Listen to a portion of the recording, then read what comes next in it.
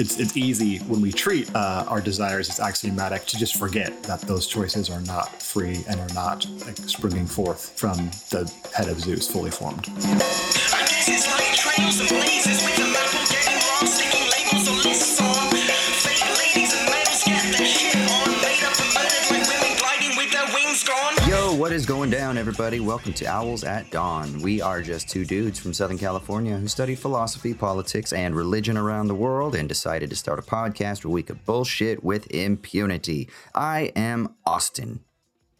And I am Troy. I'm going Madonna route, man. I'm whatever, just Austin. I don't know. You know? I mean, maybe you can run it, but I think I have the more unique name, so. I mean, when I think of Troy, I think of the film Troy, and I think of the Trojans. And so there's yours. I think you're just as a signifier, it just illuminates far more interesting, like rapturous ideas than Austin. Austin, the only thing I think of, you could think of linguistic philosophy, which I don't.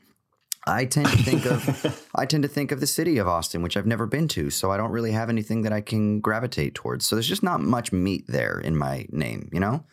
Yes. So I'm wondering, in a war between the city-states of Austin, Texas, and Troy, who would have won? Oh, come on! That's not even fair, man. Troy, I saw Brad Pitt with his beautiful flowing locks. He would take it. Well, I mean, he wasn't a Trojan, though. What was he? Oh yeah, he was Achilles. Never mind. Well, even still, Eric Bana. Yeah. Eric Bana's a babe. Eric Bana with a sword, or a bunch of people in Austin with automatic rifles. Like, who wins? Well, there's also Orlando Bloom. Wasn't he, you know? As Paris? Yeah. As Paris, yeah. Yeah. And then, of course, you got Helen on your side, whose beauty will recruit all of the other thirsty men to come over and fight for her honor. So, you know, I think you got it. I think your city-state takes it. It would be an interesting battle for sure. The walls around Troy would probably be more difficult to lay siege to than whatever Austin has going on. Freeways. And country music and good film festivals. Listen. Just lay siege to the film festivals. That's how you win. Yeah, exactly. Oh, Jesus.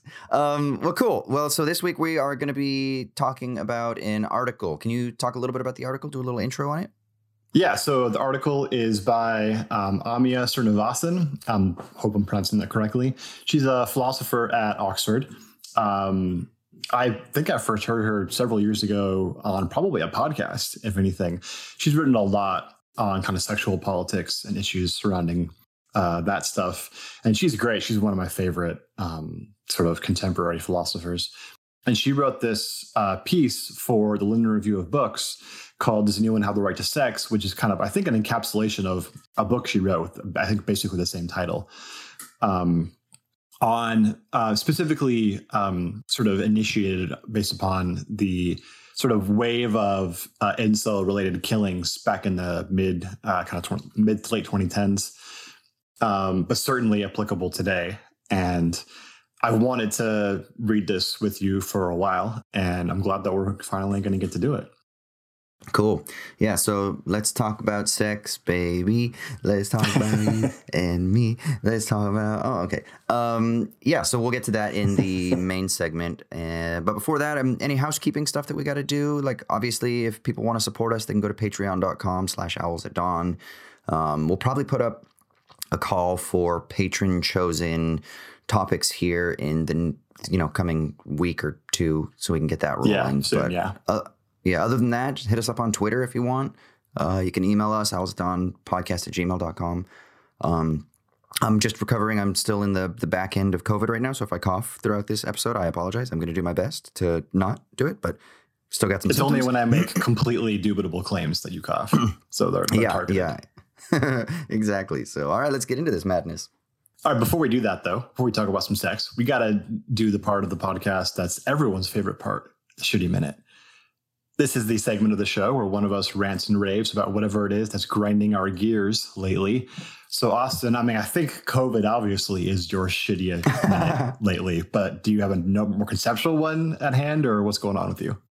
Yeah, I will say this. I mean, COVID sucks. Like, this is the first time I had it and or at least knowingly. The first time I tested positive for it, and the first time that I was aware that I was infected. Like I've been sick, I guess, but not like sick over the last couple of years.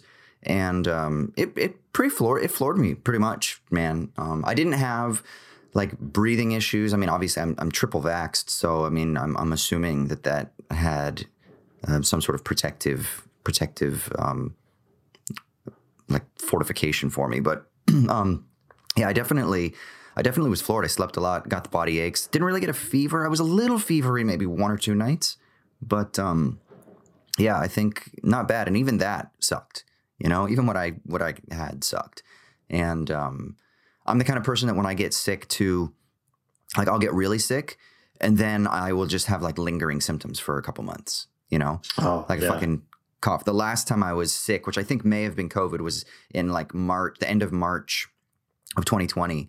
I just never tested positive, and I was told not to go to the hospital at the time. And that was obviously before rat tests. And they wanted me to just monitor my symptoms because they didn't want me to come to the hospital because I had just gotten done with my lung surgery a couple months prior. And so they didn't want me to possibly come and then get infected. And then if I had it, they didn't want me to come and then infect other people. So like they were like confused as to even what to do. What's up? I forgot about your lung surgery. Yeah, dude. Yeah. So like, what has that been like? So that was in March of 2020, and my lung surgery was in September of 2019. So it was only like 5 months prior, and or 6 months prior, 5 or 6 months prior, and so yeah, so they were like kind of, you know, because I called my surgeon and I called the wing where I had my stuff, and they were like, hey, you know, just stay at home, monitor your symptoms. If it gets to the point where you can't breathe or you start to have breathing troubles, then obviously come in. And it never got that bad, but I remember through like fucking May, I was still like drinking the equivalent of Airborne here in Australia every day and cough drops. And, you know, I was still coughing and sniffly and all that stuff. So it was pretty nasty. So anyway, that wasn't my shitty minute, but yeah, that sucks. That still sucks. We can make that a shitty minute. I'm adaptable. You can have shitty minutes. Yeah. Okay. Well, I guess what I was going to say is, like obviously we're recording this just a couple days after the Roe v. Wade decision got handed down, and I don't want to talk about that per se because there's so much stuff that's going on out there that that can probably be said better than anything that I can contribute at this moment, just because I don't really know quite what to say, like in any substantive sense, right? But I will say this: I have felt this strange sense, and I know we've talked a lot about. Like maybe we've even bemoaned a little bit what social media does, how it affects thought, knowledge, pursuits of truth, right? And I've been thinking a lot about like the constraints of the character limits and how there's this tendency towards almost compelling people to make hot takes, right? Or to make like a hypocrisy critique or that outward facing like monologue that it's like it's almost as though it was directed to the audience, but it's not really directed to like a specific audience. It's like it's directed to like the general audience, you know, like that outward facing kind of like monologue rather than dialogical. And maybe some of the problems, limitations with that. And I've just felt like, especially over the last, I want to say 6 months, year, and it's almost getting like more and more compressed. The sense that so much of discourse, the capital D, is just really just frantic and frenetic. And have you heard that? I think Darius on our podcast talked about, you know, like the idea of like the perpetual motion machine. And I love this phrase of like being compelled into velocity. Oh no, it was being embarrassed into velocity, right? And that there's like a speed or a rate at which the takes are supposed to flow or by which they're supposed to issue. And there's like this formal restraint. And I don't know if this is like a sort of like the medium is the message kind of shitty minute, but there's just something that I've really been sensitive to lately that makes me feel that there's too much in the cultural discourse, and you see so much of it kind of resulting in infighting, right? And so you get so many people on the left, and in the posture of the tweet is something like, I don't know who needs to hear this, but if you're a leftist and you say X, Y, and Z, then blah, blah, blah, blah, you know? And then it isn't even like split. Like I think a lot of people think that like the quote unquote left in the West is split between like identity politics versus class-based politics, which was one way of framing it. But it's a lot more multinodal than that, you know? And I'm not sure that like the fragmentation and fracturing and differentiation of this form of communication is ever going to be conducive to any sort of cohesive capacity for thought. And maybe I'm wrong, right? And maybe I'm wrong. And maybe this is just like the kind of like difficulties of democratic expression being displayed in a really radical form. But the problem is that democracy doesn't exist in a vacuum, right? Like democracy and the expression of a democratic voice only makes sense under the conditions by which such sentiments are able to be expressed. And if there's a sort of like technological form of communication that is always already responding to what other people have said, and it's using the packaging and the form of that which has come before them, then that means that there is like a sort of tendency towards like serialization, this mimetic repetition of the same style and the same form. And I don't know, it's just really started to like grate on me even more, and it to the point where it makes me feel impotent with responding a lot of times on Twitter because it doesn't feel authentic.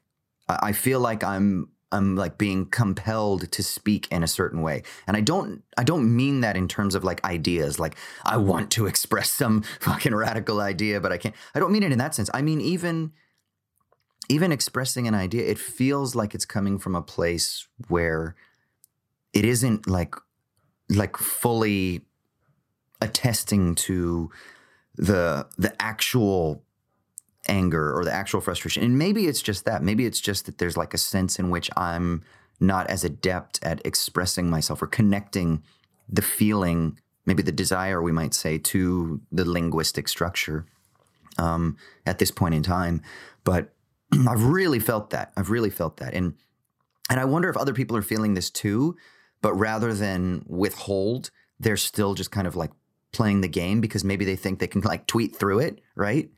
And for me, I don't feel like I can tweet through it. I feel like I can talk through it like this, like me with you, right? Or talking with a loved one or talking with like a colleague or talking with another friend that I can have these kinds of substantial discussions with. I can talk through it. And I've always said that like I talk to think, right?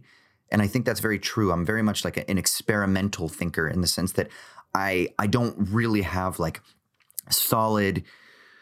I don't have many solid, like preformed absolute ideals that I'm like, those are what I believe and I am going to commit myself to them. I'm much more like I'm going to talk through these experimental ideas and experimental concepts. And and I'm very comfortable with that dialogue in any setting, right? But I just feel like the online sphere, and I'm saying Twitter because I'm more active on Twitter. Like I don't really give a shit. I'm not really on Insta, or I don't really do the Reddit thing. You know, I tried a little bit. It just isn't my world. It's too much coming at me all the time, and I don't really think it's conducive for my ability to settle my own thoughts. So I don't know, but I've just been feeling that a lot lately, and I just wonder in the long term what it does for not what we're thinking, but how we're thinking, you know? And I guess this is kind of like a variation of other themes that we've discussed previously, but I'm just more now trying to put meat on skeletons that I've previously felt. And yeah. And I almost feel like it's you know how they talk about like choice paralysis, right? And then the last episode we talked about like that the pressure in academia to be constantly like hedging all the time. I feel like there's something in those phenomena that are also maybe impinging on this sense that I'm trying to get at. But yeah, it's been fucking like really potent lately. And so what I've kind of done on Twitter is, especially over the last 6 months, is I haven't done like many threads or much like substantive, like political economic or political philosophical stuff. Every once in a while, I'm like, oh, I've got an idea to share. But I've been tweeting a lot about movies, or like just kind of like, I've been retweeting, you know, people who I think are saying something that's good. So trying to like bolster those interesting things that people have to say substantially. But yeah, it's weird. And I know some people will take the route of like critique through creation, right? And I've thought a lot about this over the years, right? Rather than like specifically engage in the intellectual activity of rhetorical polemics, what you do is you create beauty and you create art. And I worry sometimes, like I find that very appealing, but I worry if that isn't like just some sort of like aristocratic, like aesthetic, privileged position, you know? Like a quietism or something. Yeah. Yeah, exactly. Yeah. And so I don't know if that's the route, even though it does appeal a little bit to certain aspects of my soul. But I'm getting really tired of the polemic, and I just wonder at what point is polemic and rhetoric, and maybe this goes back to the very beginnings of Western philosophy, right? Like, at what point is it like not actually achieving the thing that this soul is longing for in the expression, right? That almost like maybe there's a disconnect, and yeah, I'm getting a little tired of the polemic as being like the wrapping of social discourse. So yeah. Yeah, I've been thinking a lot on these same lines too, and I'm glad you brought up the analogy with sort of academic discourse, because I think that's really apt. Is like this whole thing kind of betrays the weakness of this conception of public discourse as being in this marketplace of ideas thing that we talk about a lot, right? Yeah. Where it's like, and Twitter's the ultimate version of this, where you just yell into a megaphone your take, and then everybody responds either by yelling back or applauding or whatever, you know, the analogy is. And that's just obviously incredibly alienating and not at all how anything productive gets done. Right. So, yeah. And that's true in like academics too, right? I mean, there's some sense in which there's a marketplace of ideas in the sense of like you publish a paper and then somebody that you've never heard of responds to it in the next edition of the journal, and then you respond back, and like that happens, right? If you ask any academic, I could almost guarantee you that unless they're just the most like alien person that exists, they would tell you that the most productive discussions they have are in the seminar room or are getting drinks after some event. Like that's when the work gets done, the really good work, right? Because you're with people that you care about and you have a relationship with, and you're one-to-one, and you're actually talking about things you care about without everybody watching you or whatever, right? Not that it's secretive or anything, but that just there's an intimacy there. That's not a marketplace. That's where the good stuff actually happens. And there's some sense in which it kind of feels like, I don't know, maybe this is too cynical and is giving too much credit to like the Bowers, the B or whatever, but there's a sense in which they clearly think that it's just going to blow over and people will just get used to it. And there's maybe a sense in which the sort of social media reaction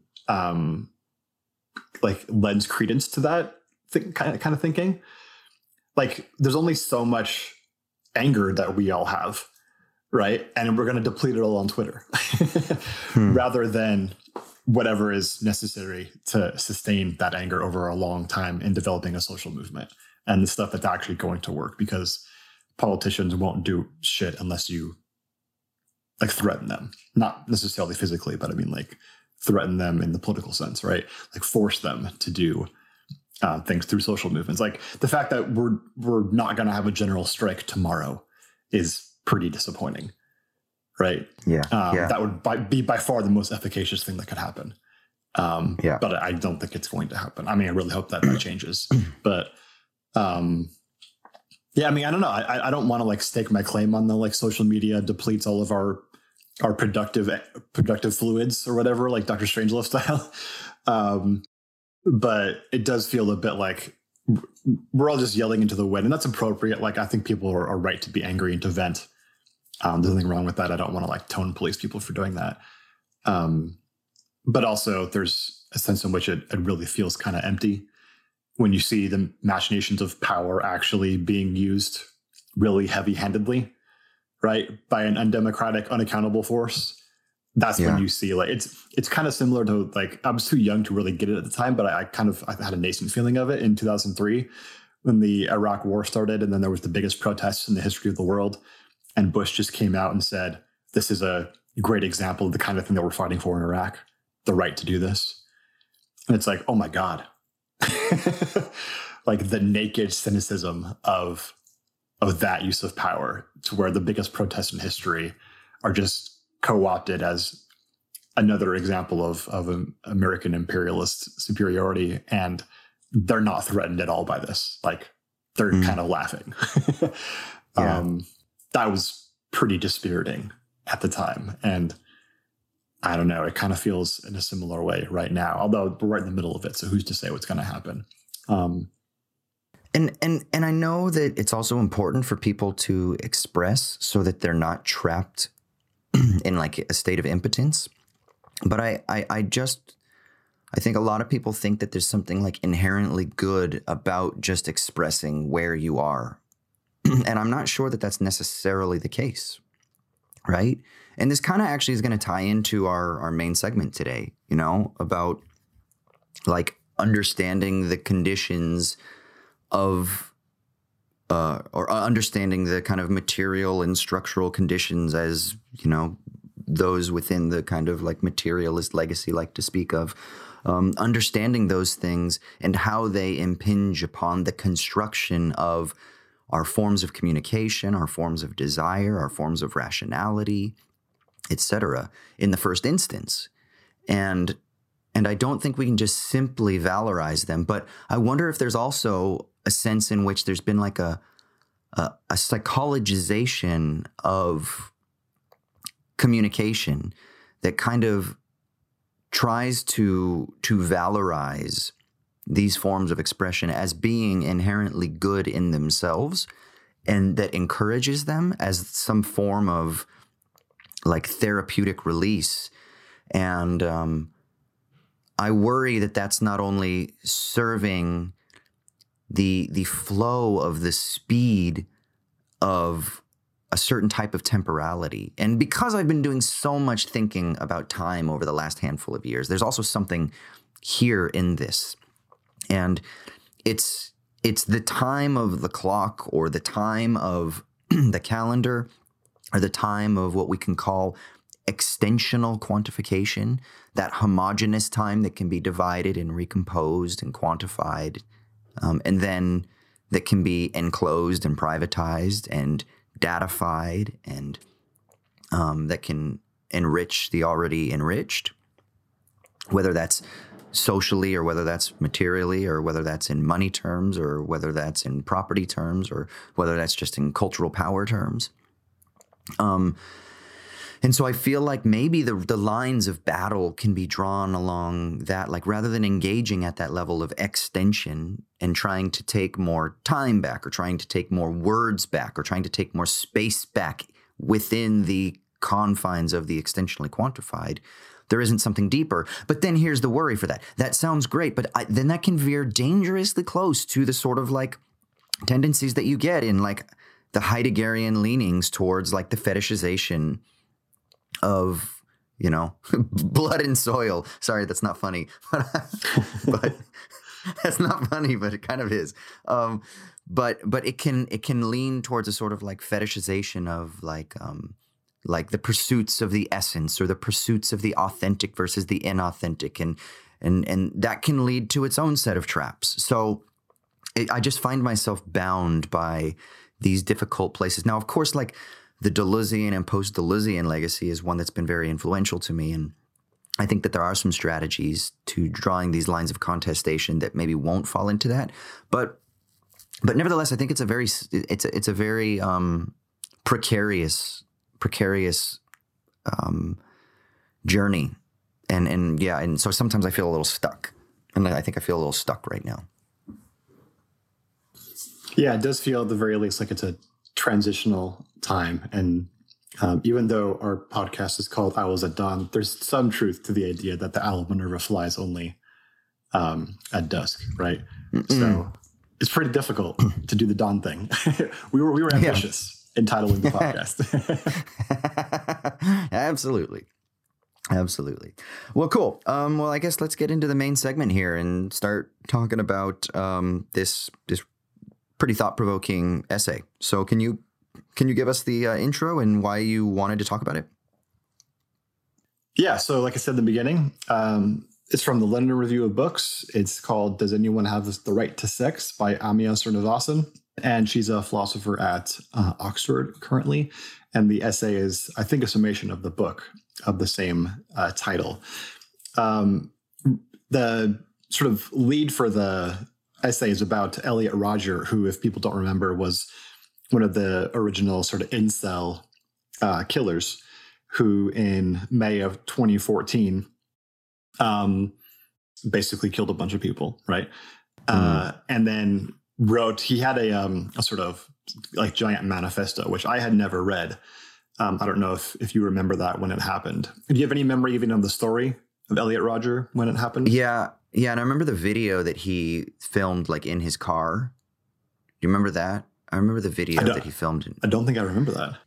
Yeah, he made like a video of himself talking while he was in his car. And I remember that because I remember his face extremely clearly.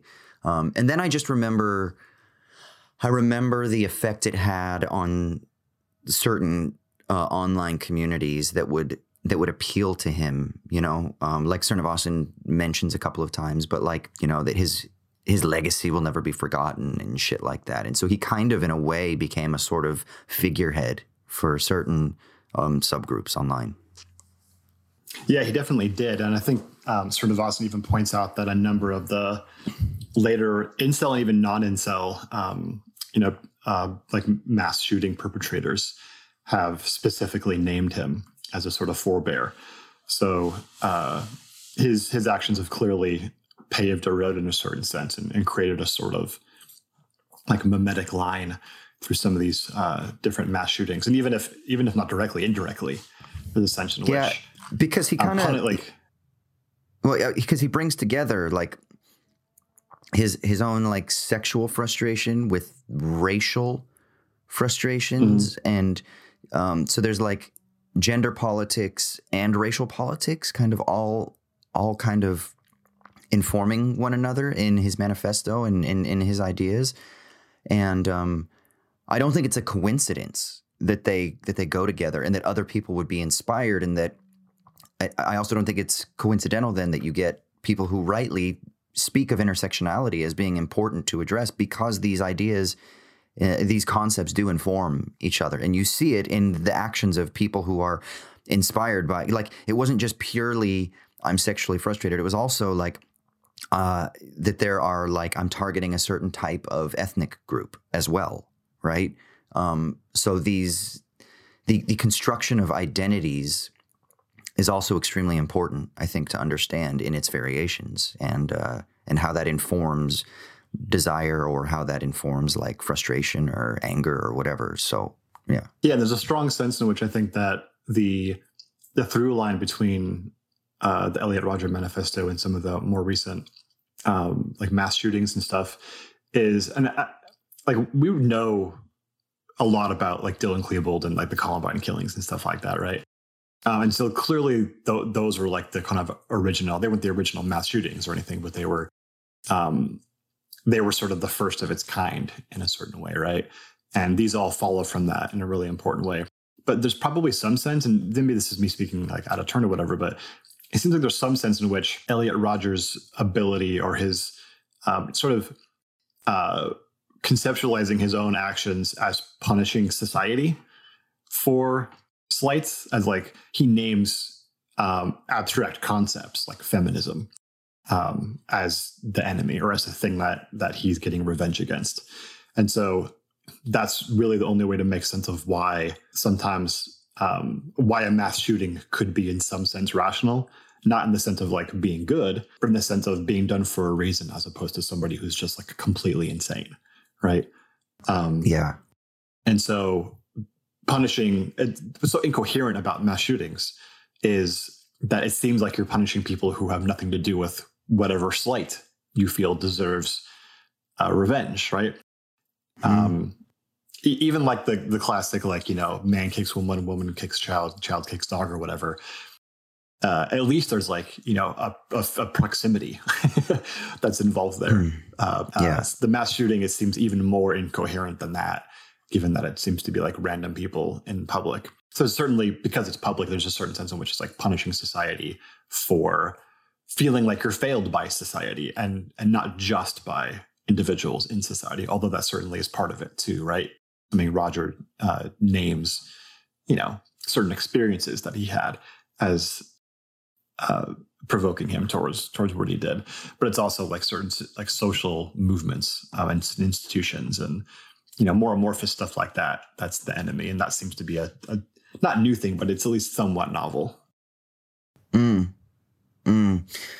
Yeah, that's interesting, right? So it's like a personal experience, like he got picked on and beat up by his dude peers because like he wasn't sexually active, or he wasn't, I don't know, he didn't have like the physical attributes maybe that put him within the cool kids, or he didn't have the charm and communicative abilities that he perceived that his peers had. And so maybe that was his interpretation of why he was bullied, or for whatever reasons. And then he then is also angry because he's not, quote unquote, getting sex, or his unfuckability, or whatever it is that Srinivasan discusses, and how he interprets like why he was unfuckable. It's strange because it is like it's based on like a personal frustration, but then it turns into almost like a structural critique, right?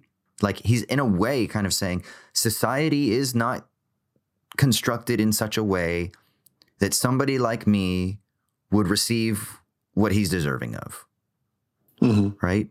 And so therefore, I'm going to punish society in the form of attacking the archetypes that society most values, which is kind of interesting and illuminating to kind of see like how it is that, like, is it a post hoc rationality, right? Where it's kind of like, I feel slighted, therefore I'm going to look for a place to land my anger. I don't know. That just kind of popped into my head, but. Yeah, and then there's an important point, and this is sort of the sort of immediate sort of feminist critique of these claims is, and there's a telling part from the manifesto where Roger says he kind of compares himself to a black kid who was apparently getting some white girls. And he says, like, how could an inferior, ugly black boy be able to get a white girl, not me? I am beautiful, and I am half white myself. I am descended from British aristocracy. He's descended from slaves. And so there's that intersectionality point you were talking about earlier. And this is not just a like guy who's frustrated because he can't get laid. This is someone who has a sense of racial superiority. Yeah. He thinks he deserves not just to get laid. He thinks he deserves like a really narrow form of his desires to be fulfilled, and for others not to be fulfilled. It's much more than just about his own sort of natural desire for recognition. It's like sexual recognition or whatever. It's much more narrow and obviously ugly and terrible than that. And so the kind of two main criticisms that come in here are, it obviously was the case that him not being able to get laid had nothing to do with him like not fitting certain archetypes or whatever, or feminism or whatever. It's that he was creepy. Like clearly this is someone who's really creepy and turns off women. And it's also just false, manifestly false, that non-masculine guys don't get laid. Like nerds get laid all the time, right? there's like deviant forms of masculinity that are accepted in certain social circles. Maybe not like in the most mainstream one, but even that's not even really that true anymore. So the sort of the claims about himself, he clearly not very like self-transparent was kind of the point, right? Is that his critique of like feminism being the reason why he can't get what he wants or thinks he deserves is just false, right? It's really that he wants a sense of racial superiority over others to restrict them from getting what they're getting and to get it instead. And that's just an obviously like as inegalitarian a view of how society should work as you could possibly have. And therefore it's not worth like recognizing as anything like a legitimate claim. Obviously, no one's going to think that someone who commits like a mass shooting is making legitimate claims. But if they run a giant manifesto, and you might want to think about, well, what could cause somebody to do something like this, or at least make them think it's justified in any way. That's sort of a way to show the weaknesses in those sorts of justifications. But what's really interesting is that Srinivasan, while acknowledging that those two criticisms are obviously true in a really important way, thinks that this is not really the most helpful response to the sort of incel complaint. And doesn't really, or at the very least, it doesn't really get to the bottom level, like the ground or foundation of what's actually happening here, in basically just dismissing the justifications that Roger provides as just manifestly false, and he just has the facts wrong or something, or isn't aware that he was a creep or something like that, right? There's something much more deeply missed about the way that desires are shaped ideologically that needs to be investigated. And that's what she's going to do in this paper. Yeah. One thing I didn't, she mentions it, but she doesn't spend much time elaborating. And I don't think I saw too many other people elaborating it. But so he comes out of like a film industry family, right?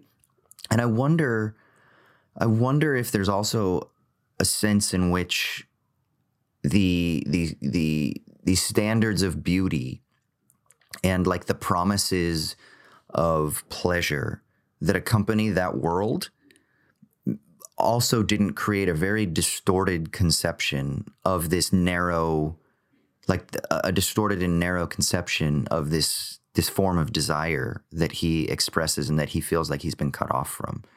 And I'm interested in this because I think that this is a larger societal tendency that I find to be highly problematic in how we understand sexuality as being, and, you know, people have written about this a ton. You know, I don't know, I stumbled across something the other day. I didn't read the article, but I was like, oh, shoot, that could be interesting. And so I got it open on a tab. But it was about like how movies have shaped female expectations of the orgasm. But it was an article written by a woman for women, right? Like how our forms of pleasure have been fed to us, or how our expressions of pleasure have been sold to us and packaged in the form of like the movie orgasm, right? And I think as somebody who grew up in front of a TV and who has consumed a lot of visual media in the form of TV and film, you know, we've seen tons of sex scenes. And I think it does create a very sort of narrow conception of desire, of pleasure. And I wonder if there isn't something about the form of popular media that may have kind of impinged upon him in a particularly protracted sense, because he kind of grew up from that. More as not as a justification, but as an indictment of the forms of desire that are packaged and sold to us as being right and good, and as being something that everybody ought to have access to in those narrative limited scopes, you know? Like for me growing up, it was like, if you're not Zach Morrison and you don't have a Kelly Kapowski, then you're not living up to what it means to be a good white boy with a tall, slender frame. You know, like that was literally, I kind of just thought that I was going to be a Zach Morris as a kid, you know, like I thought that was what it was. I thought that was what it was to be cool, you know? I thought you didn't really realize that Screech was the cool one. You just gotta be okay with being Screech, man. Yeah, exactly. And I remember even talking with my friends about like, who was the cool one? Was it Zach Morris or AC Slater? And the funny thing is, As my really close friend and we used to talk about this. I would look more like the Zach Morrison, like the Mark Paul Gosselaar kind of figure, and he would look more like the AC Slater kind of guy. And I thought that the guy that I looked like was the guy that should have gotten Kelly Kapowski, and he thought the guy that he looked like should have gotten Kelly Kapowski. I remember having this conversation, at like 14 years old. I mean, this is after I'm not watching Saved by the Bell at that point, but it was still like. We discussed like how like, oh, I always wanted, to find that sort of thing. And I remember that. And so there is something about how these images inform our conceptions, our narrow conceptions of how desire ought to function. Yeah, I mean, this is the central problem that Srinivasan's exploring, which I think it's so good to like use these contemporary events and then dig deep into them to see this fundamental problem at the heart of how individuals work in a society, which is that under liberalism, we kind of feel like we have to assume that desires are pre-political givens. They're not part of the political contestation, right? People just have desires. And the point about liberalism is how do you negotiate and adjudicate between those desires such that the maximal set of them are fulfilled, right? That's sort of the kind of utilitarian way of approaching it, right? And of course, the problem with that is that their desires don't work that way. They are very much, they're not givens. They're shaped by social and political systems of all kinds, including down to like the cultural ones like media. And we make choices about how those institutions and practices work. And so in a sense, we can't help but make choices that affect what desires will be, right? And that means that desires are not givens, but they're in fact, in a large part, outcomes of our decisions. And we can know that's the case. And that means that we can't just pretend that they're the kinds of things that we just have as the outcome of natural drives, and they just need to be organized and negotiated with others such that we don't like infringe people's rights or whatever. Like that conception of the way that it works doesn't actually work out upon investigation. And there's kind of a long dialectic that's happening here between like Catherine McKinnon and Ellen Willis in different phases of like feminist critique going through this. I don't know, would that be helpful, do you think, to talk about? I was literally just going to say, can we just broad strokes set up the debate, the one side and the other side, and then where Srinivasan kind of comes down saying, well, actually, not to call back to previous episodes, it's both and. Yeah, but I think both and in a way where that's synthesis and not just, yeah, but there's extra stuff too that we're not talking about. That's the bad kind, both and, right? The good kind is synthesis, right? How do we make sense of both of these things being true? That's just called explanation, I think. But, yeah. So fuck nuance, except when, except when you have grand Afhebungen, yeah. Yeah, exactly. Which is all about nuance at one level. Yeah, go ahead. So yeah, the Catherine McKinnon critique, she's like the sort of infamous feminist philosopher who critiqued porn and stuff like that. And so her basic point was that desire is not pre-political, that we should reject this notion that desire is like an innate natural drive that we're all just given. And so therefore it's incontestable in a certain way. And understand that under systems of oppression, like patriarchy being one, sex is going to be inherently violent. There's going to be a master-slave sort of relationship in it. And that's just sort of constitutive of what sex is under patriarchy. And so, the critique in really, really broad strokes is like a consent is not going to be enough to make, to justify certain forms of sex, especially like in porn, because porn itself shapes our desires in strong ways into reinforcing patriarchy. And so it's very possible that someone could enjoy sort of being demeaned in a way that's wrong and bad for them. But they enjoy it because their desires have been shaped by cultural and political institutions to be that way. And so it has this kind of false consciousness kind of critique that makes a lot of people very uncomfortable. This is like the real strong, critical theory type of interpretation, right? Yeah, and I will say, I remember hearing Srinivasan on a podcast talking about this originally before I read this paper, and she had said, I remember this very clearly, and I'm curious if it will be the same for me if I do this in a class, where she said that she has her students read McKinnon, and she finds that about 90 to 95% of them just think McKinnon's right, like just completely right, and she was very surprised by that. Like she thought there would be this strong, like kind of, classic liberal sense of don't judge people's desires and, like just don't yuck people's yums, let people what they have, don't tell people what they should and shouldn't want, whatever. Right. But to the contrary, especially talking about sex and the influence of porn on sex, that her students almost, universally said that, no, this is just right. Like porn has had this terrible and detrimental effect on their sex lives. And she was very surprised by that. So that may just be anecdotal, but it is interesting to think that young people who would probably be more on the forefront of these things might think that this pretty radical kind of, feminist critique, which, probably even, I don't know what to say, most feminists don't. Sex positive feminists certainly don't think that McKinnon's on point about this, but it's maybe permeated the popular culture, even if it's, ideologically much more subtle than the way that McKinnon's developing it. Interesting. Yeah. I mean, I think that it's a very appealing argument, especially if you're somebody who is critical of just accepting what's presented to you, right? So maybe it's because she's talking to like philosophy students. I don't know what age they would be and how much at that point they've already, like, is it like a freshman class that she's talking about, or is it like graduate class, or is it like, mixture? No, I think it's like freshman. Yeah.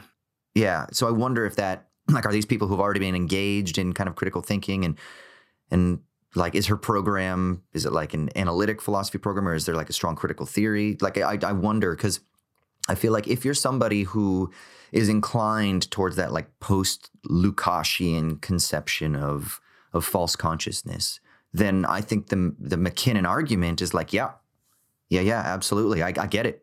Like that absolutely makes sense. And it's really easy to like give your intellectual assent to it while you're reading it, because you're like, fuck, I guess, yeah, that absolutely does. There is a logic there that is consistent and that has a lot of explanatory purchase. That does make a lot of... It connects with experience, really importantly. Yeah. Exactly. Yeah. And so I think maybe that's part of the appeal when reading it. Whereas the critique is much more nuanced. The critique is much more difficult to wrestle with, because especially if you're somebody who has like universal, structural, material concerns, you're going to be like, but well, wait a second here. Then you're just fetishizing. You're just fetishizing the individual and the identity of the person, and we can't do that. We need to have more of a kind of like fine detailed explanation of things, and this just doesn't do it. So I think it kind of gets lost. Like the thrust of it can kind of get lost from that like critical theory perspective. Which critique are you talking about? The kind of sex positive feminist critique that would say that no, actually, that there is something kind of valuable, like whether it's inherent or not, like there's something valuable about like the capacity of or excuse me, there's something positive to affirm in any subject position's desire, right? And that you can't explain it away as being like mystification or misunderstanding, or like that somehow you've disempowered them, from that perspective. Yeah. I mean, and that's certainly true, right? The main criticism from like the sex positive feminists of the McKinnon position there is not merely like, oh, you're like doing this bad thing by accusing women of false consciousness, although that's part of the tone, right? it's like this much bigger kind of historical genealogy pointing out that the sort of chief function of these sorts of critiques, which involve like sex being a thing that men do to women and that women accept or like receive, right? Right. Rather than actually engage in as like a mutual activity, like mutual reinforcing activity, is to like curtail women's autonomy and power in social areas that don't involve sex, right? It's like telling women you need to have this moral superiority by not giving in to patriarchal demands on your desires, right? And that just means like removing yourself from the sexual world, because it's the only way you can do it, since all sex is patriarchal sex, in especially like in contemporary America or whatever. And that's basically just like disempowering women in a really important way. The problem though is like, I'm curious how you feel about this. It seems to me like that's kind of at an impasse, because as much as I think that the sex positive critique there is absolutely correct, it's a genealogical critique, which is not the most substantive form of critique, right? Genealogy is actually like a fallacy if you have this really kind of narrow view of how like logical fallacies work, right? Which I don't subscribe to. But if critiques are merely genealogical, then they're not really finished, right? Is kind of the point. So there's a sense in which like both sides seem right about something important. Like the McKinnon side is correct that desires are not pre-political givens. That's something true about the way that desire works, right? It's shaped by ideology and given institutions and practices and stuff like that. And we're actually able to abstract from those desires and think about them and realize that that's the case about them. And that doesn't actually make them go away, right? Like realizing that a desire is shaped by something other than your natural drives doesn't make it go away, right? Which is a really important point about how desire works. Whereas like beliefs, sometimes that can change your beliefs, like knowing how they're shaped, right? Desires don't only function that way for the most part. Maybe sometimes, but not universally. And then like the sex positive critique is right that the answer to that, or the response to that recognition about how desire is shaped by ideology and by political and social institutions, cannot be to just remove yourself from them or to like denounce them as inherently stained or something, such that we shouldn't engage in them or shouldn't give them countenance. Like the desire no longer counts as a good reason for doing something, right? That can't be the response. That's incredibly disempowering and destructive, right? So there's an obvious like tension here that is in need of synthesis, right? And that's how Srinivasan sets it up. So maybe I'm just giving the way she's setting it up too much credence, but that seems right to me. Yeah, no, I think this binary that's been established is something that exists in many different fronts, like philosophical, conceptual, political fronts. So it seems very common and it's formed in different ways, or it's formulated in different ways. But you see this a lot with contemporary debates between like the new left, which tend to be more like on the side of affirming individual preference, individual desire, individual identity, versus the kind of like self-congratulatory old left, I don't know what you would call it, that claims to be, not as concerned with affirming of the identitarian position, but is much more concerned with like structures and with material causes and things like that. And I think at one level, what you can do is you can say that so just to accept, let's just accept the framing for a second. And then maybe I'm just going to use these terms just as like a way to get into it. One side, the identitarian side, is like accepting of abstractions as though they have some sort of coherence and some sort of value as such. Whereas the other side is never satisfied with the construction of the abstraction. And some of them on that side would almost be like mereological nihilists almost, right? And then others, like where I think even maybe where Srinivasan might fit in, would be much more like dialectical, to use the jargon, in the sense of like somebody like Bertel Ollman, where abstraction is valuable and it's important, and it's kind of a tendential way that representational thinking proceeds. And but that doesn't mean that you just simply accept and affirm the static snapshot where you are in your process of thought. You also have this larger awareness that that there's work to be done in the process of abstraction, right? And when you have like these oppositions, what you have are moments in the dialectical process of abstraction, but that relate to each other internally, right? And they're not like opposed to each other, but they're always already informing one another and speaking to one another and contaminated and cross-resonated and things like that. And so I think at least if you set up the problem in that way, you can kind of understand maybe how to get to like the heart of the difference, you know? And then when you do that, then it allows you to kind of be like, okay, well, maybe we can bridge that divide in that kind of like that dialectical sense that I think Srinivasan offers as well. Do you think?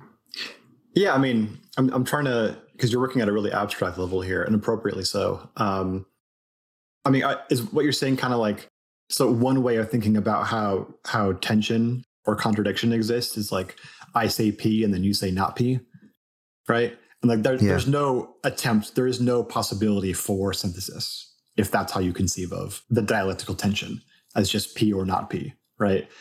Yeah. And that would be like a here, philosophy of external relations. Yeah, so the P and the not P, well, they have a sort of relation in that P is involved in both of them, but that's not enough. Exactly. Anything, yeah. Right. Yeah. Whereas there's an kind of obvious way, maybe not obvious, but there's a way in which the kind of McKinnonite and then the sex positive criticism here are working from a certain shared ground in a way that allows for a kind of dialectical synthesis. Which is, I mean, it's the way Srinivasan set up the argument to be that way. So right. There's a sense in which maybe there's like some simplification going on. yeah. But again, fuck nuance, because set up your dialectical synthesis and then see it through. Like dunk the basketball. You're on a fast break. Yeah. Which ironically is already kind of tipping her hand at how she would resolve the problem in the first place. You know what I mean? Like her very methodology shows the type of dialectical thinking that would eschew just accepting an either or position there. You know what I mean? Yeah. Yeah. Yeah. And that's clear, because the central problem that she addresses after sort of making an attempt at this synthesis, it isn't like, okay, so which of the original positions is more correct or whatever, right? Like that her central problem is like there's something else which we can get to. So yeah, I mean, we've kind of danced around the idea. Like the central synthesis here is that she says at one point that the task for feminism from here, how to synthesize these two positions, the McKinnonite and the sex positive one, is to take our free sexual choices as axiomatic, right? But then also bringing in the McKinnonite point that such choices under oppressive social systems are rarely, if ever, free, right? And so it's easy when we treat our desires as axiomatic to just forget that those choices are not free and are not like springing forth from the head of Zeus fully formed or whatever, right? And of course, the central problem then, the real difficult one, is that means, in a sense, what we can take from like the McKinnonite position, what we're synthesizing from that position is that desires are not pre-political. They are shaped by institutions, and we make our institutions. So in a sense, we shape our desires. And that means we have to be able to think about which desires are better to have, because our choices end up creating different desires. And that sounds really bad, right? To ask the question, which desires are best, that's the question that the authoritarian moralist asks, right? That's the question that like Elliot Rodger kind of asks by saying, no, the desires that the feminists have are bad. The desires that I have for patriarchy are good, right? And we're rightly worried about anybody who asks the question about second order desires, like what are the desires that we ought to desire? That sounds like, oh my God, you're going to induce me into your cult at this point. And that's usually what happens. So we're rightly afraid of that. So then what do we do if our conclusion from this is like, oh, but actually we kind of have to ask that question? Yeah, because the question is who's forming the question in the first place, and then who provides the resources by which we can pursue the line of questioning to address that problem. And the reason it can be fearful too is that there's a fear towards teleology, which is like the authoritarian tendency that's like, yeah, so we should question how we desire, but sneakily it's this dogmatic like, and the Bible has told us what those desires mean already. Or, oh, hey, look at this over here. These ideas have already been preformed. We just need to, figure out how to realize them in the form of like the possible manifesting or expressing the real, right? And coincidentally, the desires that we ought to have are all the ones I already have. Exactly. Yeah, exactly. That's right. So it is a very like fraught position to offer when you're like, but wait a second, we've played this game before. Yeah, we've played this game before and it always ends badly. So we can't like go back to that again. But of course, the point is that we can't not do that, right? The sort of sex positive, as much as the sex positive critique of McKinnon is very much right about the risks of that, it also has its own risks, which are like it influences us not to critique institutional forms of oppression and how they shape our desires. It can be like a cover for all sorts of terrible transphobia and racism and misogyny and every other oppressive system out there. In like the guise of protecting personal preference. But of course, like my teacher, Talia Betcher, used to say, like, what's a gender expression? Patriarchy. The dude who says, I want to be a patriarchal master, that's a gender expression. And it's a bad one, right? So we have to be able to say that some gender expressions are not good. Even though it's very understandable when someone says like, no, all gender expressions are equally valid or whatever, like their point is valid. And they're saying like, we shouldn't critique people for having merely for having deviant gender expressions. Like that's certainly true, right? But some gender expressions are bad, namely like the patriarchal and oppressive ones, which are gender expressions. Like they're not merely that, but they are that. So if we're going to say that, we need to have a way of talking about why those things are bad and the other ones are not bad, and what's a way that we can actually talk about gender expressions and anything else really, desires in general, as being good or bad without falling into this trap of authoritarian moralism. Yeah, I can't remember the exact line, but I was struck by, I'll see if I can find it real quick. It's like it's towards the bottom of the article. And she basically talks about this idea of, oh yeah, here it is. So she says, she says, the question posed by radical self-love movements is not whether there is a right to sex, there isn't, but whether there is a duty to transfigure, as best we can, our desires. And then she says, to take this question seriously requires that we recognize that the very idea of fixed sexual preference is political, not metaphysical. And then as a matter of good politics, we treat the preferences of others as sacred. We're rightly wary of speaking of what people really want or what some idealized version of them would want. That way we know authoritarianism lies. This is true most of all in sex, where invocations of real or ideal desires have long been used to cover for the rape of women and gay men. But the fact is that our sexual preferences can and do alter sometimes under the operation of our own wills, not automatically, but not impossibly either. And then she was like, what's more, sexual desire does not always neatly conform to our own sense of it, as generations of gay men and women can attest. Desire can take us by surprise, leading us somewhere we hadn't imagined we would ever go, or towards someone we never thought we would lust after or love. In the very best cases, the cases that perhaps ground our best hope, desire can cut against what politics has chosen for us and choose for itself. And this is interesting. So desire choosing for itself, immediately my Nietzsche and Deleuze-Guattari bells start going off, especially when she starts talking about like the idea of transfiguring, because I'm immediately thinking of this idea of like a transvaluation of values, right?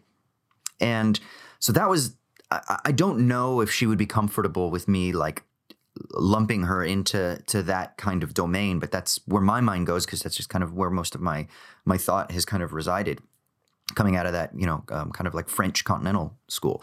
And I thought there's something really interesting in that. And I keep thinking of, and this is I'm just acknowledging right now, this is a bad model that I'm going to offer, but I think there's value in the bad model just as like a simple, easy heuristic. So like I keep thinking of desire functioning, you've got like the Lacanian and psychoanalytic school where desire is fundamental lack. And then you've got this like Deleuze-Guattari post-DG idea of, or like even in like Lyotard and Baudrillard, where like desire operates differently, right? It isn't an expression of a lack, but rather is a sort of like positive creative force, for lack of a better term. And it operates through this like undifferentiation of flows, right? But that, at least in Anti-Oedipus, Deleuze and Guattari talk about, there's a difference between like desire as, like desiring machine, they might call it, or desiring production, and then like social formation that like takes desire and like wraps a form around it, and it codifies it. And I keep thinking of like a tube, like desire is like the water that would just, if it weren't wrapped in a tube, it would just fucking flow, like just water, like just think of a sea that's just bouncing around and undulating and ups and downs, and the top from the bottom are all kind of like, you can't really tell the difference, and like waves are moving through, which is just this like diffusion of energy. And, there's like points of compressed energy, which is like a wave. And then there's points of like kind of like less energy where there's, I don't know, more maybe like still water or whatever. Like I don't really know exactly how to formulate it because I'm not an oceanographer. But I think the idea makes sense that there's like water that isn't like it's not just going in a particular direction. It's kind of like it's not differentiated, right? And then it's not bounded, we might say, except when you get to the shore, and then it becomes bounded and it starts to take a different shape, and then you get the repetitive patterns of a wave, for example, or tides, and things like that. But that's because of the relations that this previously non-differentiated activity or flows kind of comes up against or attaches to. And then I'm thinking like, but if you take that water and you create pipes and then you funnel that water through the pipe, you're not like eliminating the flow of water. There's still a sense in which that non-differentiated, I hesitate to say essence, but I'm trying to think of the right terminology here, but that without just using like Deleuze-Guattari jargon, which is like, like flows and like lines of flight or whatever, things like that. So, but there's something about like the water in the tube it still retains, if you will, some of the characteristics that were exhibited in the open sea, but now they've been compressed in certain aspects of that undifferentiation or indifferentiation, whatever the fucking word is, that they've been transformed because of this new sets of connections where, as they're being sucked into the pipe, they kind of like get drawn together and then they start to take a particular shape, and the shape is round because the pipe is round. Whereas if the pipe was square, it would take a square shape, or if it was like a fucking figure eight shape, it would take a figure eight shape. You know what I mean? And so like there's a sense in which like encultured desire gives it the shape, but that there's still something of desire's capacity to not be always already coded or overcoded by that form. And I keep thinking that in those terms, and that's not necessarily the best way of thinking about it, but does that help at all? Does that make sense at all to you to see kind of what I'm trying to think of? Yes. Let me see if I can bring that down to earth a bit, and maybe you can tell me if I'm on the right track with what you're thinking. So like, there seems to be two problems with the authoritarian moralist who sees that we can shape desires with our institutions and our practices, and then tries to make our institutions and practices in a certain way such that they'll deliver the best desires, right? They're not wrong that can happen, but they're wrong on like two other fronts. The obvious one is like there isn't a single set of desires that are best, right? That's like what the teleologist that you mentioned earlier is doing. Like there's a single purpose that all human beings have, and we got to match that purpose as best we can. That involves a certain set of desires, and so you should have those. And if you don't have those, you're bad, right? That's that's just wrong. Like a certain degree of pluralism is obviously true, but even more than that, there's a sense in which even though it's true that our desires are shaped by institutions and practices, it's just too anarchic for that. Like you could shape the tube, but the content that the tube is delivering, the water, is too anarchic to be fully shaped by the tube. Like it's gonna just erode it, and it's gonna come out in weird forms you can't predict. It's just not deterministic in that way. Leaks. Yeah, it's going to spring leaks, and and it's going to warp the tube when there's a buildup. And I love this. Keep going. But in such a way that it's not like you can just patch it up and fix it and get better over time. Like you just can't. Desire just doesn't work that way. Like even if we build our institutions, even if we were to have full Catholic integralism or whatever, and like shape all of our desires to be, perfectly divine or whatever, it just wouldn't work. And not because of like human finitude or because of the weaknesses of our institutions. Like the nature of desire is such that it won't happen.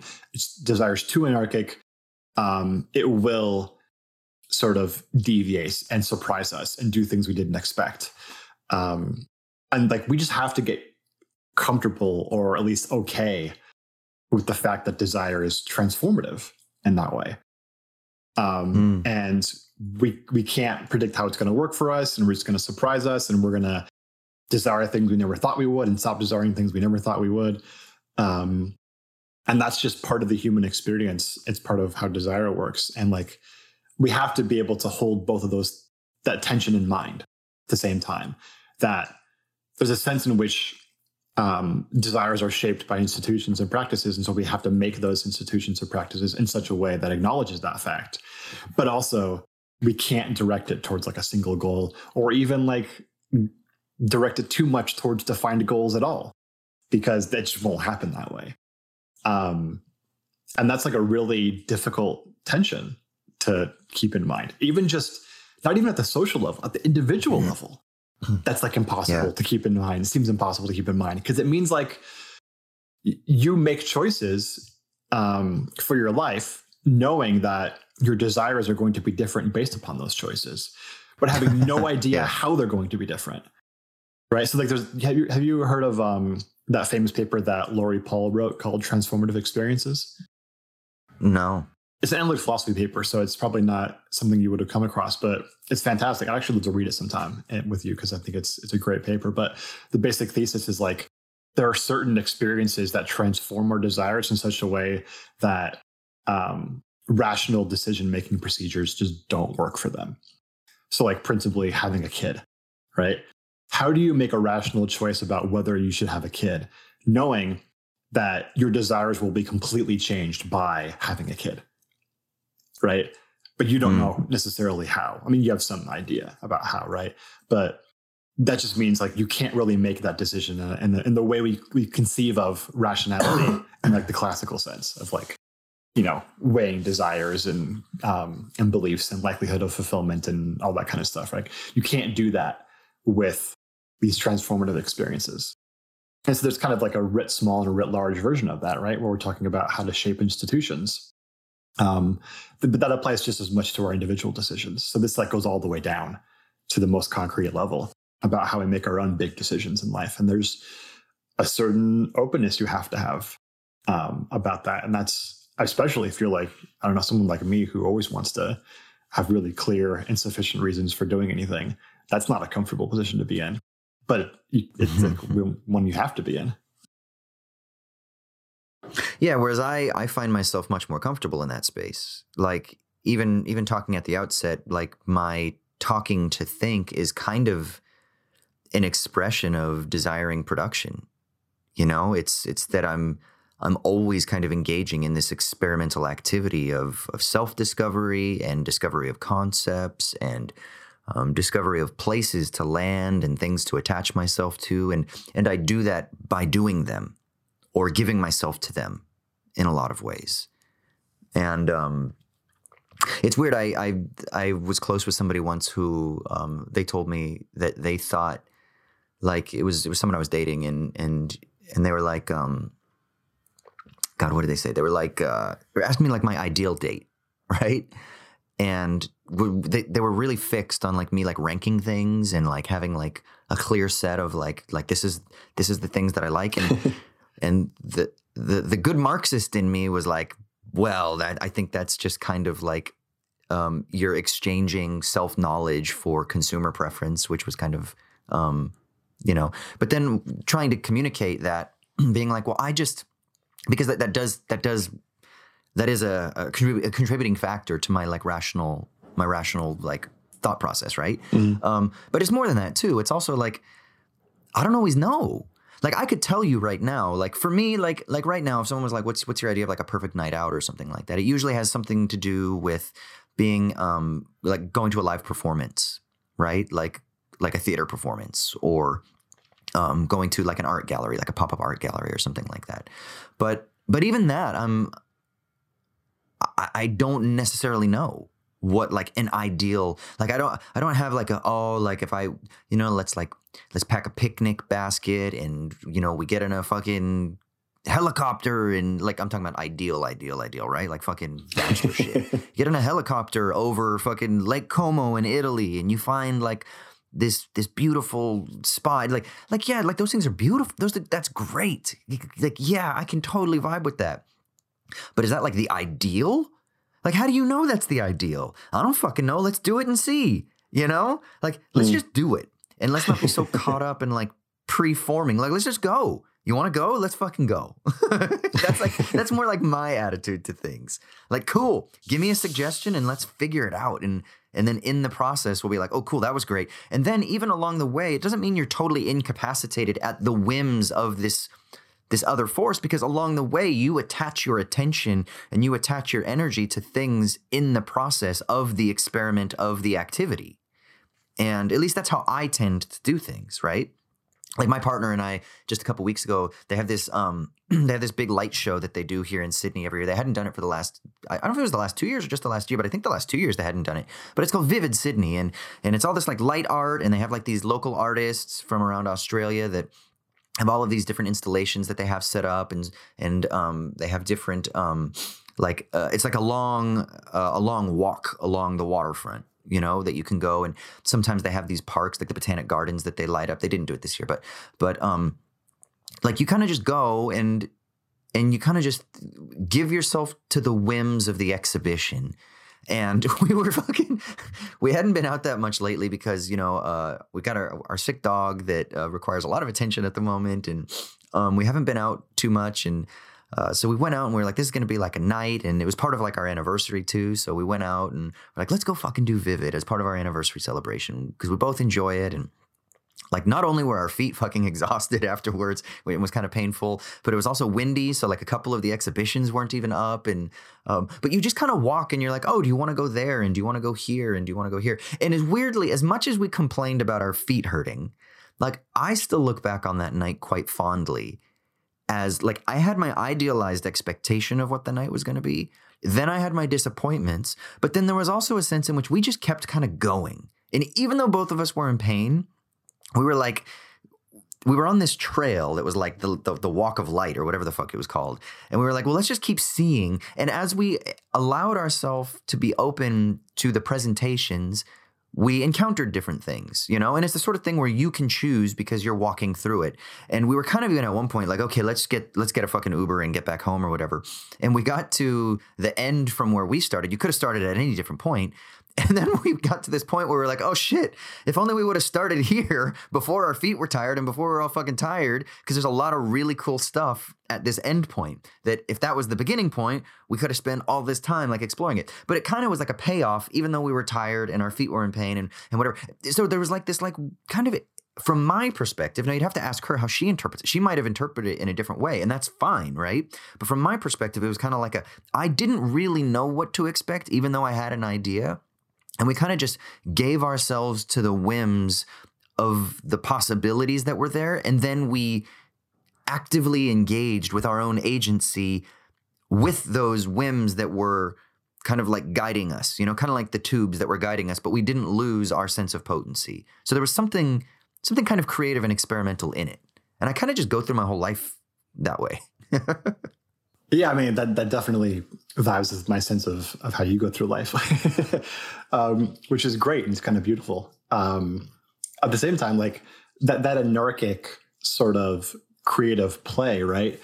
At the social level, that's sort of a little bit more in line with like the sex positive vision, right? And what that risks at the social level is that it kind of obscures the fact that our desires are obviously ideologically and institutionally shaped in important ways, and that has real effects, inegalitarian effects for individuals. And that's like the one piece of the synthesis that comes from like the Elliot Rodger, like the incel complaint, right? Like the one part of that's true is that, well, obviously no one is entitled to sex from anybody else, right? That part of it's clearly wrong and like a feature of like patriarchal oppression and whatnot. Like so Srinivasan mentions like the sandwich analogy, which I can't remember who came up with that. Do you remember that part where it's like think about sexual entitlement, like if anyone's like not sharing their sandwich with you, like that's not oppression. Like you're not oppressed because you ask for someone's sandwich and they won't share it with you, right? I'm like, that's obviously true in one sense, but also I love the way she like extends the analogy. She's like, if everybody else in the room is sharing their sandwiches with each other and not with you, and the only reason they're not doing it with you is because of like something about your identity that you were just like born with or can't change, you would feel different about the sandwich sharing thing, right? That's maybe not quite oppression, but it's like, it's much closer to oppression than it was in the original analogy where it's just like you walk up to somebody and ask for their sandwich, half their sandwich, and they say no. That's more complicated than that. And that's the question we actually have to address. Isn't there something also in this though? I read that and I didn't know where to take it, but there's also something about like the designation of the item that is being shared as a property that already gets us into the language of like ownership and rights, which already is a kind of like liberal framing of like the abstraction away from the thing. But I don't think it is because it's a sandwich. That's why it's important that it's a sandwich, right? It's not like a toy. But you can do what you want with it because it's yours. And so you can engage in the act of sharing within an economy that privileges and allows for this type of sharing under these contractual conditions. Oh yeah, that's I think that's part of Srinivasan's complaint is that it's putting it in the form of a marketplace, which is part of the problem. Right. Yeah. Where clearly if everyone's sharing their sandwich, if everyone in the room is sharing their sandwiches with each other, it's no longer a marketplace. Like property isn't a concept that's having a lot of purchase there. Like no pun intended, right? Yeah. Because everyone's sharing it. Yeah, but and so much of like liberal political discussions though does frame like bodily autonomy and like sexual consent in the context of like liberal rights, you know? Yeah, for sure. And so yeah. Well, that's why I love that she took that to the Charles Fourier thing, the French utopian socialist. I was curious what you thought about that. So Fourier argued that there basically needed to be a small subset of people who were the amorous nobility, who would basically, their service to society and to the public would be to give sex to whoever didn't get it otherwise, or whoever wanted it, to accomplish this guaranteed sexual minimum. And that only this would allow romantic relationships to be truly free, because it wouldn't be based upon exchange of rights to sex or whatever. Yeah. That's crazy. And that needs to be like an HBO drama.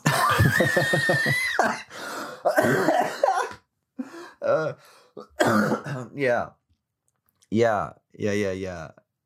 It is crazy. Oh shit. Fucking aristocrats, man. Yeah, it is great that the amorous, it's a nobility. Like, it's not prostitutes, like in the sense that they're that it's conceived in contemporary like Western culture. Like, no, this is like, these are the nobility. Like, we all respect them highly for taking on. They're like platonic guardians, but for sex. Yeah. How has there not been a TV show or a movie based off of this? Is there one? There might actually be. I don't know, but there has to be something that's been inspired by that. Because that's like it's too ripe for the picking, you know? Yes, super sexy drama with all sorts of politics involved. Yeah. Abso-fucking-lutely. Oh, man. Yeah. So, I mean, we're kind of going long here, so we should probably wrap it up. I think there's so much more that we could say and so many more areas to explore. Yeah. It's an interesting article. We'll put a link to it down below. It's in the London Review of Books. As Troy said, too, it's based off of a larger book that's just called The Right to Sex. And so you can check that out. And, but yeah, do you have any final thoughts that you want to put out there that you want us to kind of like linger on as we go away? No, I think that's good. And I think you were right to cap it off with the talk about transvaluation, or transfiguration, I think is the word that she uses, right? But it's a kind of transvaluation. And then it's like taking in an abstract perspective on our desires and thinking about how to transfigure them. And that's not an obvious sort of activity to engage in. It's not like the authoritarian moralist or the Catholic integralist or whatever. It's not like that. It's much more complicated and pluralistic and open-ended. And that's not neat and tidy, but that's politics. It's not neat and tidy. And I would say that she speaks of it as not being metaphysical. Oh, wait, does she say that it's not? Hold on, let me read it. Does she say it's not metaphysical or that it is metaphysical? Hold on, I can't remember real quick. What does she say? It's not metaphysical. She says, okay, to take this question seriously requires that we recognize that the very idea of fixed sexual preference is political, not metaphysical. Okay. Yeah, I guess the reason I was wondering is because for me here, I think when you start thinking in these terms, you're precisely engaging at the metaphysical level, which has a sort of inherent potency, almost like a necessary revolutionary potency contra the liberal rights discourse that we typically engage in. Because she talks about how almost like desire is this independent variable. And once you start speaking in those terms, desire takes on a capacity. It takes on, I don't even want to say a form, because it's almost as though she's saying that it's formless. And it does become a kind of metaphysical principle that carries with it a certain kind of potency. And it's a potency that is always necessarily resistant, that will always depose the tendency towards political formation. And I think people find that type of thinking, and maybe I'm overstating this and she wouldn't go this far, but I do wonder if some people would find that as being essentializing or like fetishizing chaos, or fetishizing the contingent or something along those lines. And so I do know that some people might find that to be a little bit troublesome. One, because they don't know what to do with it at a political and social level. And that also at like a philosophical level, they might find it to like fit within certain camps that they also would want to resist. Yeah. I mean, I guess, first of all, I think when she's saying political, not metaphysical, I'm not 100% sure what she means by that, but I'm guessing it means something like contestable, not eternally necessary. Like narrowing metaphysical to mean something like of the nature of things that's unchangeable, which it's something you would just deny is what metaphysics consists in entirely. Like, obviously. Yeah. Yeah. So yeah, that seems to me just a terminological difference there. But yeah, I mean, I guess the point is just like that's what desire is, right? It's the kind of thing that is always contestable, changeable, fairly anarchic, but not completely chaotic. And that so is politics then, because politics in part is about like figuring out how we live together with all the desires that we have. Yeah, if you want a picture of politics where it's like, here is the perfect society, now implement it, like that's not going to work. Like that's going to end up authoritarian. Or even you could like fully deflate it into a form of liberalism where like politics is just maximizing the total set of, preference satisfaction in this society or whatever. But that's also not going to work. So yeah, it's like the authoritarian impulse, even if it comes through like its deflationary liberal form, isn't going to work because politics is fairly agonistic in that way. And that's something we got to be okay with. So just the last thing I'll say, and I know that you and I have talked about reading him, doing a book club on him, but so Kojin Karatani in his collection of essays on the architecture as metaphor is the title of the collection. He has this conception of what he calls the will to architecture. And he essentially argues that like the Western metaphysical tradition operates precisely by, whether it's in the liberal form or whether it's in the more authoritarian form, it operates precisely through the activity of like the cessation of difference or the cessation of becoming through codification or formalism is what he discusses in that text in particular. And so I think there's something kind of like inherently stifling, like in Deleuze-Guattari's sense, they might call it like microfascism even, that there's a sense in which this tendency towards like the restriction of the flows of desire to engage in the activity of transfiguration is an activity of like microfascism. And I think there's something interesting to really think about there. Foucault talks about this when he talks about like what is the value of Anti-Oedipus. He says that it's a book of ethics. And the reason it's a book of ethics is because it's essentially asking like, in what ways are you fascist? Like in what ways are we all fascist? And this book gives us a sort of like diagnostic set of tools to allow us to turn the mirror on ourselves and on society. And I think there's something interesting in that. So. I didn't know that about Foucault writing about Anti-Oedipus. That's a nice one. Yeah. He sees it as a book of ethics, and I fully agree. And I love that. I think that's a really useful way to kind of get in. I mean, obviously, once you do, there's much more there, but I think that's really a really helpful like guidebook or signpost, maybe I'll say. Yeah. Yeah, man. Ethics is first philosophy. Shout it from the rooftops. There you go. All right, cool. Well, let's go ahead and wrap up that, and then let's talk about something that's like bringing us joy now, man. This is the final segment of our podcast episode where we like to talk about something that's giving us meaning in a potentially bleak and dark and meaningless universe. It is time for the sticky leaves. So, Troy, it is your turn. What is holding you up and giving you joy in a world of despair and idle chatter and endless polemics and anger and resentment and frustration, yada, yada, yada? Yeah, so I watched this documentary last week called The Heavy Metal Gangs of Wadeye. Do you know the town of Wadeye in northern Australia? No. Yeah, so it's pretty far from Sydney, I gather, but it's somewhere in like central northern Australia, I believe. And it's like an Aboriginal tribes have that land in Wadeye. How do you spell it? Do you know? Yeah, Wadiye, like Wad-I. Wadeye.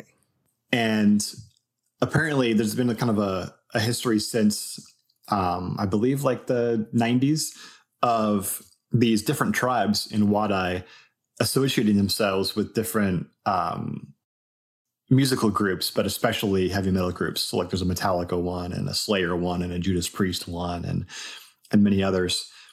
And they have lots of kind of like violent skirmishes between each other. And there's this kind of sense in a lot of the news reports, I guess the original reports of when some violence broke out in like the 90s was that, oh, well, obviously like these people got a hold of heavy metal and that like inflames their desires for violence. And then they like attack each other. And look, this is just more evidence of like, you know, violent media fomenting violent desires in these like backwards, you know, savage people, and they have no outlet for that, so they just, you know, kill each other with like swords and spears and machetes and shit like that, and really kind of racist stuff. And so this documentary crew goes down there and they're interviewing the people and talking to them, seeing how their communities actually work. And what's really beautiful about it is they find that there have been violent skirmishes almost entirely always caused by alcohol, consumption of alcohol, and that they banned alcohol and then the violence basically stopped. But that more importantly, the music actually is what brings them together and sort of erases and subdues any like violent skirmishes between them. Like it creates a community between them. And so that they have this weekly or bi-weekly, I can't remember how often it is, meeting where they all go to like this house where there's a DJ and they play the various songs from the bands that their tribes are associated with. And they do these kind of ritualistic tribal dances. That's not like headbanging or anything like that. Although it's noticeably kind of metal. And they do these dances and then like they do it to each other's bands, and like they come together and they have this kind of community formation. And there's actually the women are involved too. And like there's a Madonna group. They play Madonna and they really get dancing because it's like the 80s synth pop stuff. And so the documentary crew kind of finds out that the musical associations they have is actually the thing holding them together in the end, not the thing fomenting any strife between the different tribes. And so I thought that the documentary was really beautiful, and it was a great example for me of how music can be this incredible, cohesive, community forming thing, which is something I love so much about music.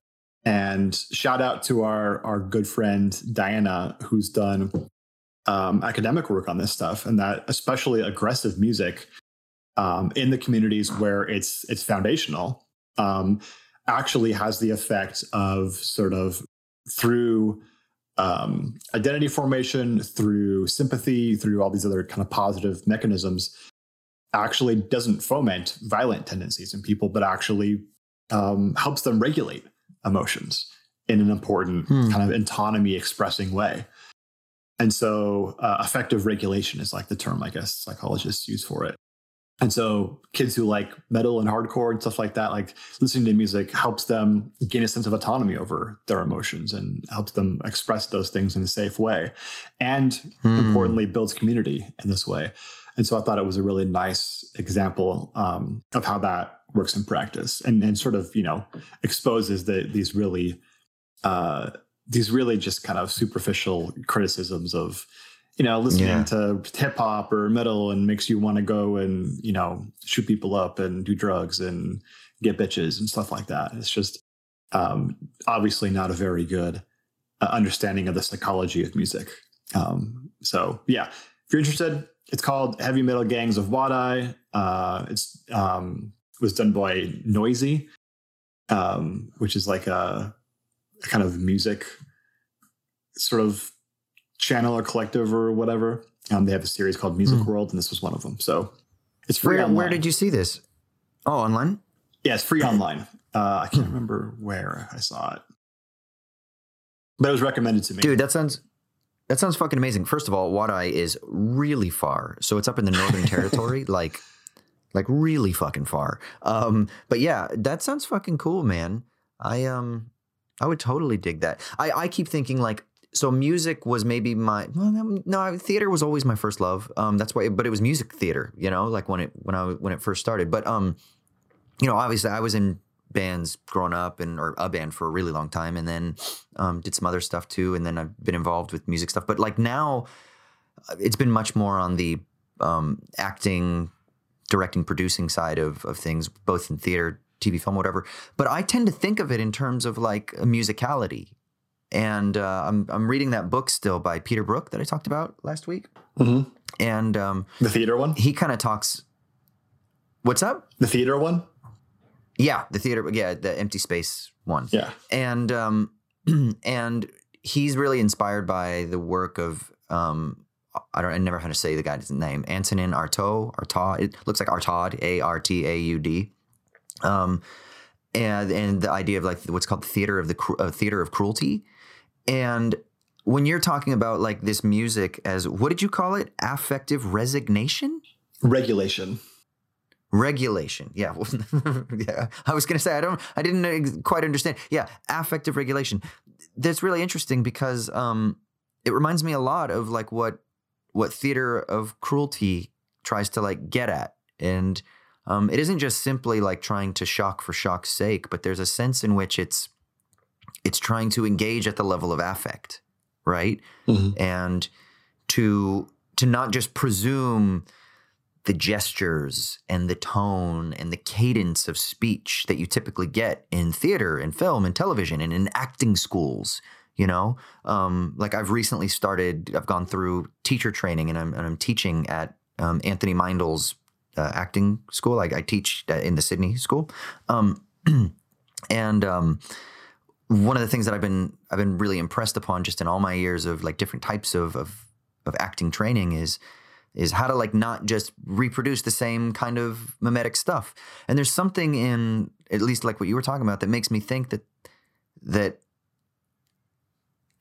there's like a way of creating formation through like affective disruption, you know? And it's a disruption of the everyday flows. Like we were talking about in the Shitty Minute, that polemic that induces you to think according to a certain speed or tempo, to use words in a certain way, to formulate your phrasing, to formulate your thought patterns under certain conditions, to serve certain ends, to address certain audiences, to respond to certain trends. And when you can engage in that level of like disruption of cruelty, then it actually allows for desire to kind of create different formations, you know, to be regulated in different ways. And yeah, that's really interesting. I love that. It makes me want to watch the documentary like right now, but I can't because I gotta do work. But yeah. No, that actually kind of goes back to the stuff we're talking about at the end of the main segment too, and talking about the disruption that happens with desire formation, and that that's a big function of art in society, is that it's a really good way for discovering surprising things about ourselves and what we desire. Especially when we do art in communities with people. And that disruptive experience is really good and it's super important. And to do it in the communities also like where people value each other and care about each other makes the scariness of it less debilitating, right? And we can become more open to how we'll change in that process. And those are the most beautiful moments that we have, right? When we undergo those transformations in an environment where we're safe and valued and supported, and then come out the other side somewhat different. Like all of, the greatest aesthetic experiences I've ever had were just like that. It'd be fun to talk to Macon Holt about this, actually, since his research is so much on, like the effects of like sonic resonance and stuff like that. If people don't know, we did an episode with Macon Holt. He's a philosopher. Is that like how he would classify himself? But yeah, theorist of like music and philosophy and like the power of sonic creation, you might say. I don't know what episode number it was, but if you kind of Google it, we talked a lot about like music and stuff based on his book. But yeah, he'd be somebody that would probably have some interesting thoughts on that doco as well. Oh yeah, for sure. Cool. Yeah, Sick. For people who want to check out his book, it's called Pop Music and Hip Ennui. Yeah, and I think it just came out in paperback, which means it's slightly more affordable, which is always a good thing for academic books when they get that paperback run. Well, sick. Well, let's go ahead and wrap up the episode there. Thanks, man. That was really fun to talk about that. Yeah, that was cool. It's so funny too, because it's like the perfect way to like my abstract, like I'm trying to fucking think about how to work through Deleuze-Guattari by thinking about like oceans and water and piping. And then you're like, well, hold on a second here. Let me bring it back down to earth. And I'm like, yeah. I love when when we do that. It's our little dialectical, process. I love it. Yeah, it's great. Which is why I also enjoy the fact that you are encouraging me to read all of these like analytic philosophy essays. Although I'm not sure, would Srinivasan, would she be like in the analytic school? Like, I don't even know if she's like codified in that sense. Very broadly. Okay. Yeah, very broadly. Well, cool. You can hit us up on Twitter, owls_at_dawn. You can email us, owls@dawnpodcast@gmail.com. As I said before, too, if you can throw some pennies at us, that would be great. Patreon.com/owls@dawn. We've got like backlog of bonus content and stuff like that. We also do patron sponsored episodes where we allow our patrons to choose what topics we are going to be talking about. And we'll probably put a call out for that here in the coming week or two as well. But yeah, for now, I think that's pretty much everything, unless there's anything I forgot to say, Troy. Just one more thing I can think of, dude. What's that? Das Vidania, Amerikansky.